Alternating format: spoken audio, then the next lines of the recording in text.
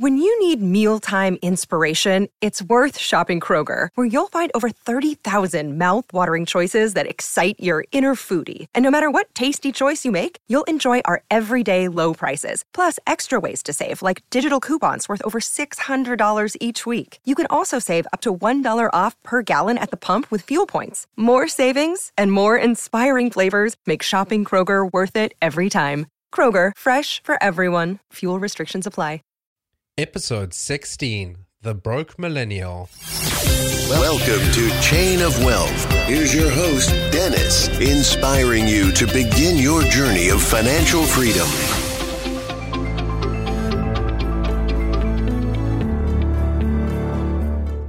Hey, Chainers, and welcome to another edition of Chain of Wealth. Today we have Erin Lowry with us. She is an outstanding writer and is the author of Broke Millennial, Stop Scraping By and Get Your Financial Life Together. She has countless blogs on her website that help the 20 to 30 somethings learn, plan for their financial future. Erin leads by example, telling you in detail all of her tips. Welcome, Erin. Thanks so much for having me. We're excited to have you on the show. So tell us a little bit about your personal life. Oh boy, where do we want to dig in there? So my name is Erin Lowry. As you mentioned, I live in New York City. I've been here for a bit over 6 years now, and I live with my partner, whom I affectionately refer to as Peach on the site and in the book.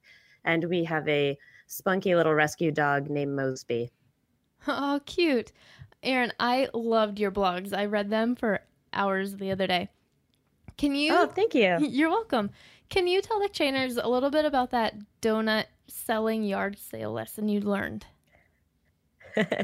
Sure. So I refer to that as my origin story, and it's like some sort of personal finance nerd superhero.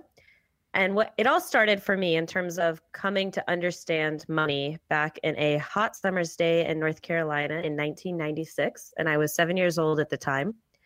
And my parents were not very big on handing us money. And when I say us, I'm referring to myself and my little sister. And instead, we had to figure out how to work for it. But unfortunately, when you're 7, your earning opportunities are quite limited.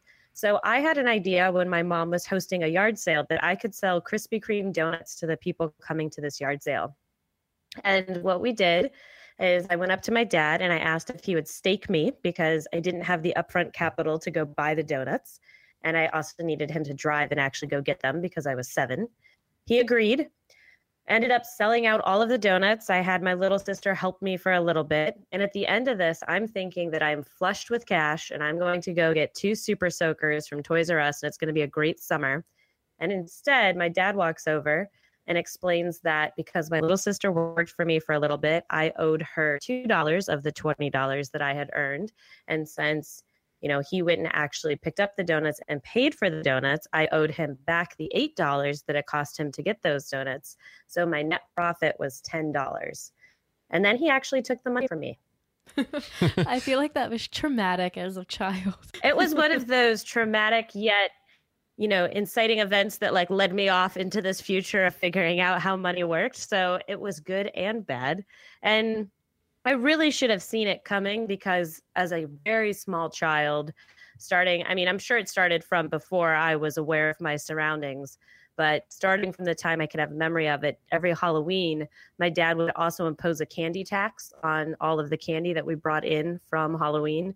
And his rationale was that he and my mom took us out trick-or-treating, so we wouldn't have gotten this haul without him. Therefore, we owed him a tax, which, set me up nicely for when I went into the actual working world and learned about having to pay taxes to the government. But he was like, hey, we provided this service to you, so you have to give us a little kickback. And he took those primo pieces. We're talking Skittles, Snickers, Milky Ways. So that was also a bit of a traumatic experience. It sounds like you got off quite light. Why didn't he charge you rent as well? Hey, I have a whole section of my book about parents should charge their kids rent. So that can give you some insight too. Awesome. So what's your $5 saving strategy? It is this really silly thing that I started trying about 4 months ago. I came across it on a blog that sadly I forgot which one it was, so I can't credit the author. I did not come up with this myself, but he was starting this thing where every time he paid for something in cash and got a $5 bill back with his change, he put that $5 bill away. into a jar, candy tin, or whatever you want to say it in. And I was like, oh, that's kind of quirky. I'll give it a go. And living in New York City, I still use a lot of cash. And just for a variety of personal reasons, I like using cash. I still have credit cards, use credit cards. But a lot of times, if I'm just buying, a latte or whatever it is, I will use cash.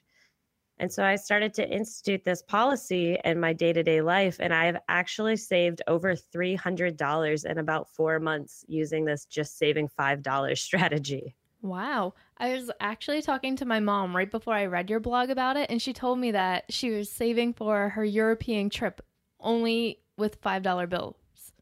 That's awesome. So that's actually partly what I'm doing at this point. When I started it, I didn't really have a plan for it other than just see what would happen. And I didn't think it would gain that much money that quickly, to be totally honest. But then you realize when you start paying for things with a $20 bill, how often you get a lot of fives back, which is a little painful every so often. But my partner and I got engaged a few months ago. So I was like, hey, I'm actually just going to start putting this aside as a honeymoon savings fund in addition to what we're already saving, just to have that little extra on top. And at this point, I feel like I could easily save probably $1,000 by the time we go on a honeymoon just with this very passive strategy. That'll definitely help. Definitely. Can you explain what a credit freeze is and what it's used for? Sure.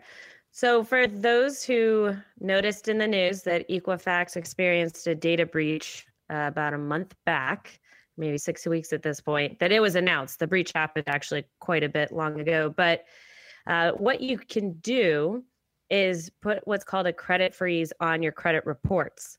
And this is something that anyone has the opportunity to do. You can do it at all three of the credit reporting bureaus, which is Experian, Equifax, and TransUnion. And what it does is it essentially locks it down so that lenders cannot get access to your credit report unless you quote unquote thaw it. And the way you can thaw it is by having the special PIN number that the credit bureau gives to you when you freeze your report. And the reason that it makes sense for people to do this is that if your information was compromised in the breach, this is a way of locking it down so that if somebody has your social security, your driver's license number, your address, your name, your birth date, all of that information that they need for identity theft, it makes it a lot harder for them to do things like open up, an auto loan in your name, a credit card in your name, a personal loan in your name, all these things, these nefarious things that people might be doing with that information. It's much harder for them to do it if there's a freeze on your report, because a lender, say that, Jim Smith was off with my name trying to open up an account in my name, and the lender puts in all this information and it pops up credit freeze. Jim Smith would have to be able to provide the PIN to thaw the credit report in order for the lender to proceed. And Jim Smith obviously wouldn't have access to that PIN. So it's a way that you can protect yourself from identity theft. That's definitely a huge value add, and we'll definitely be telling our listeners about that a bit more. Yeah, definitely. A few weeks ago, I was actually out to brunch with one of my friends, and when I went to pay for my bill, they came back and they told me that my card had been declined and there was no reason for it to have happened. And later when I talked to the bank, they said that my card information had been stolen and I had to go through all the trouble of going to the bank and getting a new card and then having the new card mailed to me. And it was such a pain. And then on top of it, the guy in the fraud department was like, you might want to check your credit report now too. Oh, okay.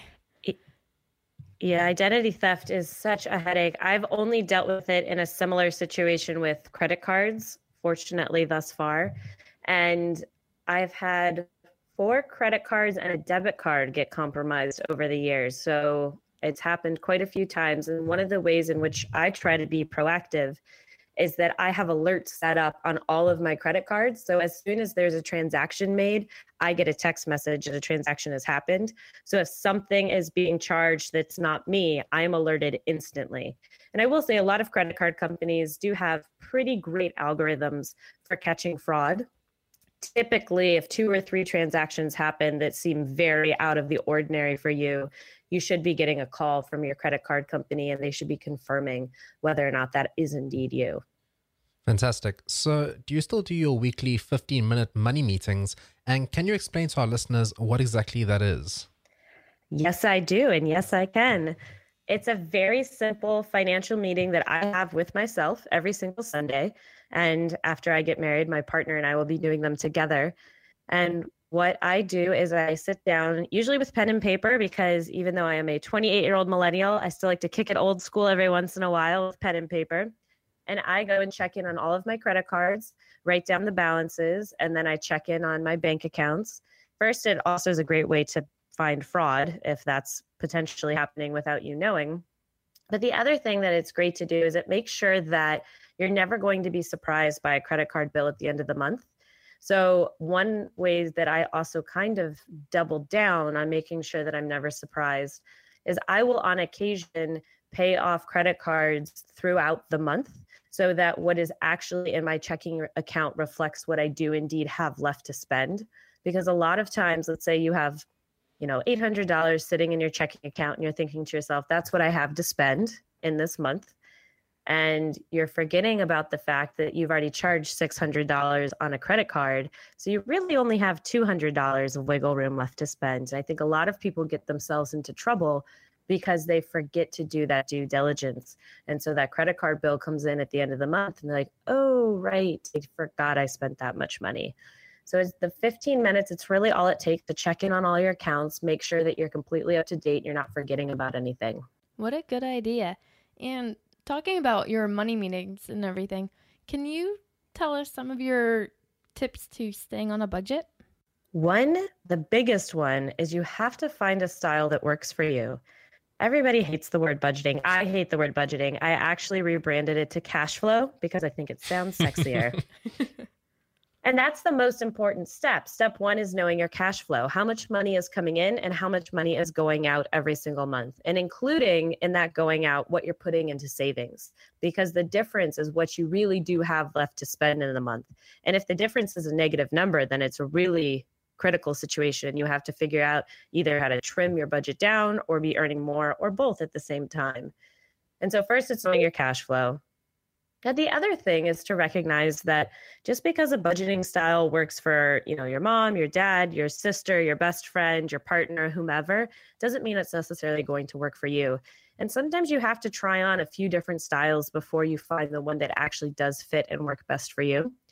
I've gone through a few different iterations. The other thing is you're going to grow and evolve. So what worked for you at 21, 22, maybe while you were paying down debt, maybe while you had other aggressive financial plans, might not be necessarily what makes the most sense when your life shifts around the time you're 28 to 30. So when I first moved to New York City, I religiously used the envelope system for budgeting. And part of that idea is that you have a bunch of different envelopes and each one has something that you need to pay for, whether it's rent, food, you could even have a fund, savings, all of those different envelopes. And you put money in that you're allocating to those budgets. And when the money in the envelope is gone, it's gone. You have no more to spend in there. And early on when I lived in New York, I was working a lot of jobs that paid in cash or that I got tips from. So it was really easy for me to actually do the envelope systems with cash. I also would not ever advocate for someone to have hundreds of dollars in their New York City apartment in cash, because if you get robbed, there's no FDIC insurance on your apartment. So just one thing to consider. Definitely makes sense. Yeah, and that worked really well for me at the time. But as I evolved and I didn't have jobs that paid in cash so much anymore, and I just had other savings plans and other needs, I started to migrate into different budgeting styles. The one that I use today, I affectionately refer to as the no budget budget. And what I mean by that is I run my cash flow. I save a lot aggressively upfront. Anytime I work on a variable income because I'm a freelancer. So anytime a paycheck comes in, 50% of it gets saved. 40% of it goes into an account for quote unquote Uncle Sam, put it aside to pay my taxes. And then I oversave there because then I always have money to also put into my retirement accounts. And then I always make sure I'm saving at least 10 more percent. So 50% total per paycheck goes into other savings pots that I might be working towards. Awesome. You always have to remember to pay yourself first. Absolutely. And so that's a big part of the strategy that I use now. So I'm paying myself first. I'm also making sure to kind of allocate for my bills, especially to the IRS. And then my next strategy is just to always be mapping out how much I need baseline just to survive. And then any surplus, I can figure out how I want to spend that in the month. But I usually just have an amount in my checking account. Bills are paid, savings are done. And so those remainders are just what I have to spend. And I don't stress about where I spend it. I don't allocate it to certain buckets, but I have to know that when it's gone, it's gone. So if I go hard at the top of the month, it's going to be rice and beans for me in the last week of the month. Hopefully that doesn't happen too often. I try to balance it out, but sometimes your month gets front loaded with events, and at the end of the month, like whatever's in the pantry, pull it out. We've got to be creative here. Makes sense. So what would you say is the secret to getting great credit and then being able to maintain it? Credit's actually shockingly easy to handle once you understand how it works. And there are 5 main factors that go into your credit score, but there's really only 2 with which you need to drastically concern yourself. And that's your utilization, which is a fancy word for the amount of available credit that you're using, and then your payment history. Your payment history makes up 35% of your total credit score. So if you miss a payment one time, it can be a crushing blow. So a big part of this is always paying on time. Sometimes we have that mantra that it's better to ask for forgiveness than for permission. That's never the case with paying your bills to any sort of agency that reports to a credit bureau. You want to be paying those on time. And if you're going to be running into a problem, you want to proactively call and talk to them about it and see if you can get an extra couple of days. So on-time payments is critical, and that's the first big factor. And then the utilization one pertains to your credit cards. So let's say that you have a $1,000 credit limit and you spend $200 in a month. The bill comes in, you pay it off on time and in full. You were 20% utilized because $200 of $1,000, that was 20% of your total. Now, what happens is the credit bureaus want to see you using at most 30% of your total available credit. So if you go above that, you start to look a little bit more risky. So the big goal is to always keep your utilization ratio at 30% or less of your available credit. And there are a lot of tips and tricks and hacks that are a little convoluted about how to do that. But the big thing is just to make sure you're always paying on time and in full and making sure you're not running up and maxing out your credit cards. Wow, that's a lot of information. Thank you. Yeah, sure thing. Okay, so let's talk about the real thing, student loans. What did you do to pay your half of your student loans back? I actually never had student loans, so I was very fortunate in that regard. My parents' deal with me was they would pay for 50% of my college education. I had to figure out how to cover the other 50%. So I made the decision to go to a school that gave me scholarship money. And then I had to work through college to keep the academic scholarship so that I could actually come out debt-free. Awesome. So all of those candy taxes went to somewhere. It did. My parents definitely set me up well. Now my partner has student loan debt. So once we get married, that's going to be something he and I have to work through. I've already really been pretty involved with that up until this point. I don't help him pay it, but I've been very involved with making sure he's in the right plans and looking into refinancing and all the different options. So while I didn't personally have to deal with them prior to, I definitely know a lot about them from working in the space, and then we'll be inheriting them through marriage, if you will. Great stuff. So let's talk a little bit about your book, Broke Millennial, Stop Scraping By and Get Your Financial Life Together. What was your inspiration in writing the book? The book was really a dream that I always had. Even as a young child, I always wanted to be a writer. If you had told 10-year-old Erin it would be a money book, she would have laughed in your face. But I knew I wanted to write. And the blog itself, when I first started writing on my website, was very storytelling in nature. And the book is all original material. There are some stories that overlap a little bit, but I've refreshed how I told them, or, I was able to extend them and they went into full chapters. But the whole point of the book was just to help other people figure out how to get control of their money. Because there really are 2 options in life. Either you control your money or your money controls you. It's going to happen one way or the other. And I wanted to make sure that every millennial, no matter how dire the situation felt when they picked up the book, could figure out how to get in control of their money. And that's partially why it's structured the way it is. Every single chapter of the book stands on its own, which really enables the reader to navigate and flip through based on his or her own financial life. There might be chapters that are completely irrelevant to you. So if you have a 780 credit score and you've got that on lock and you don't need to learn anything about how the credit scoring system works, great, skip that entire chapter. Maybe you already know how to budget really well, but you're getting curious about how to save for retirement better, or different saving strategies, or how to invest, or how to hire a financial planner. So even people who are further along in their financial lives can get some value out of it. And I also mixed in a lot of emotional things. How do you talk to your friends about money? How do you get financially naked with your partner? How do you talk to your parents? And these other elements of money that are often overlooked when we're having nitty-gritty conversations about the mechanics of how finances work. Do you have a favorite chapter in your book? I had the most fun probably writing the Getting Financially Naked chapter, just because I take a lot of license with metaphors and kind of alluding to other acts that people may be doing in a relationship that are not financial. And I linked the two together just to make it more entertaining for the reader, but also because to me, it's a very important conversation. And a lot of people experience intense stress in their relationships because it is hard to talk to partners about money, especially because you can feel that your partner's judging you, or that they just don't understand where you're coming from. You might have completely different emotional relationships to money, and trying to navigate how to handle that is a really critical part of growing together as a couple. I can definitely agree with that. Do you have any other upcoming projects that you're working on? I actually just was fortunate enough to sign a 2-book deal with my publisher. So I will have 2 more books coming out in the next couple of years. The second one for sure will be about investing.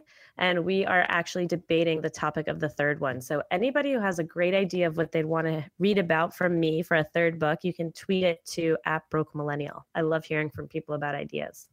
Awesome. So when those come out, hit us up and we'll re-interview and find out a bit more about your book. Perfect. That'd be great. Awesome.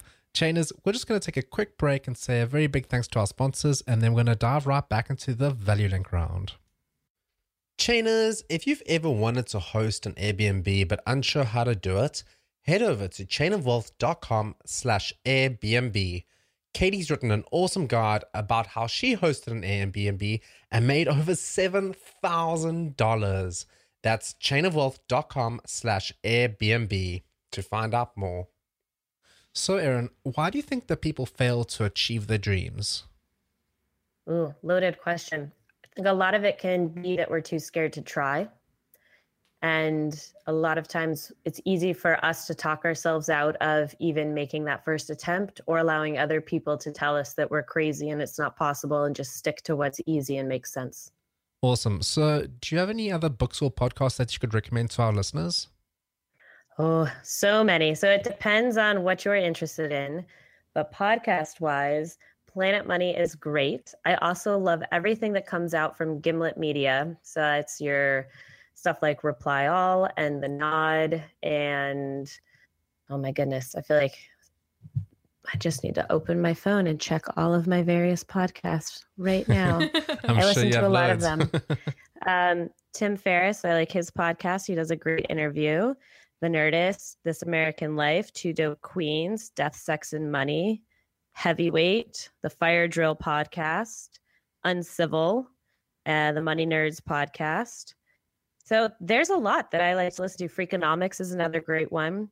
But I really prefer stuff that is also, deep dive interviews are always interesting, but anything that's narrative in form as well and tells a story, I really enjoy listening to.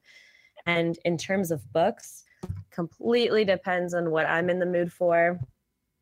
Lately, I've been reading a book called Daughters of the Samurai, which is based on a true story of Japanese women in the late 1800s who were sent from Japan to America for 10 years to learn about American culture and go back to Japan, which is a really interesting read. And then in terms of finance books, there are just so many out there. It kind of depends on the style and what you're interested in. But I always talk about The Thin Green Line by Paul Sullivan, because it really kind of digs into the mentalities of the wealthy and what the difference is between being rich and being wealthy, and kind of what makes those guys tick. And Aaron, do you have a favorite quote that you like to live by? Well, my favorite money quote is probably misattributed to Albert Einstein because everything seems to get attributed to him or Ben Franklin. So I don't actually know who said this, but it's that compound interest is the eighth wonder of the world. He who understands it earns it. He who doesn't pays it. And I love that quote in terms of finances. That is fantastic. And it's like debt or investing. It's great for both sides of the coin in terms of understanding how money works. And then one that I personally like, it's not really a specific quote, it's more of a mantra. But when my mom dropped me off at college, she gave me a little bracelet that I still wear every day to this day that says, remember who you wanted to be. And I just really love that. Awesome. So do you have some advice that you can give our listeners? And then we'll say goodbye. My first step would always be to run your cash flow. So as soon as you're done listening to this, figure out exactly how much money is coming in every month, exactly how much is going out, and what that difference is to a point in my life where I'm completely financially independent. And also think about like your short and medium term goals as well. And don't just focus exclusively on the long term. Awesome. Chainers, check out brokemillennial.com.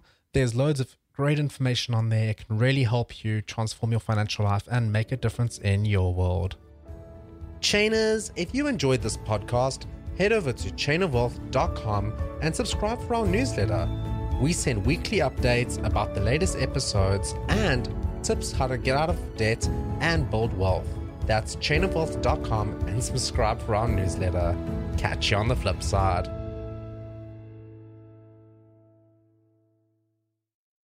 This is the story of the one. As a maintenance engineer, he hears things differently.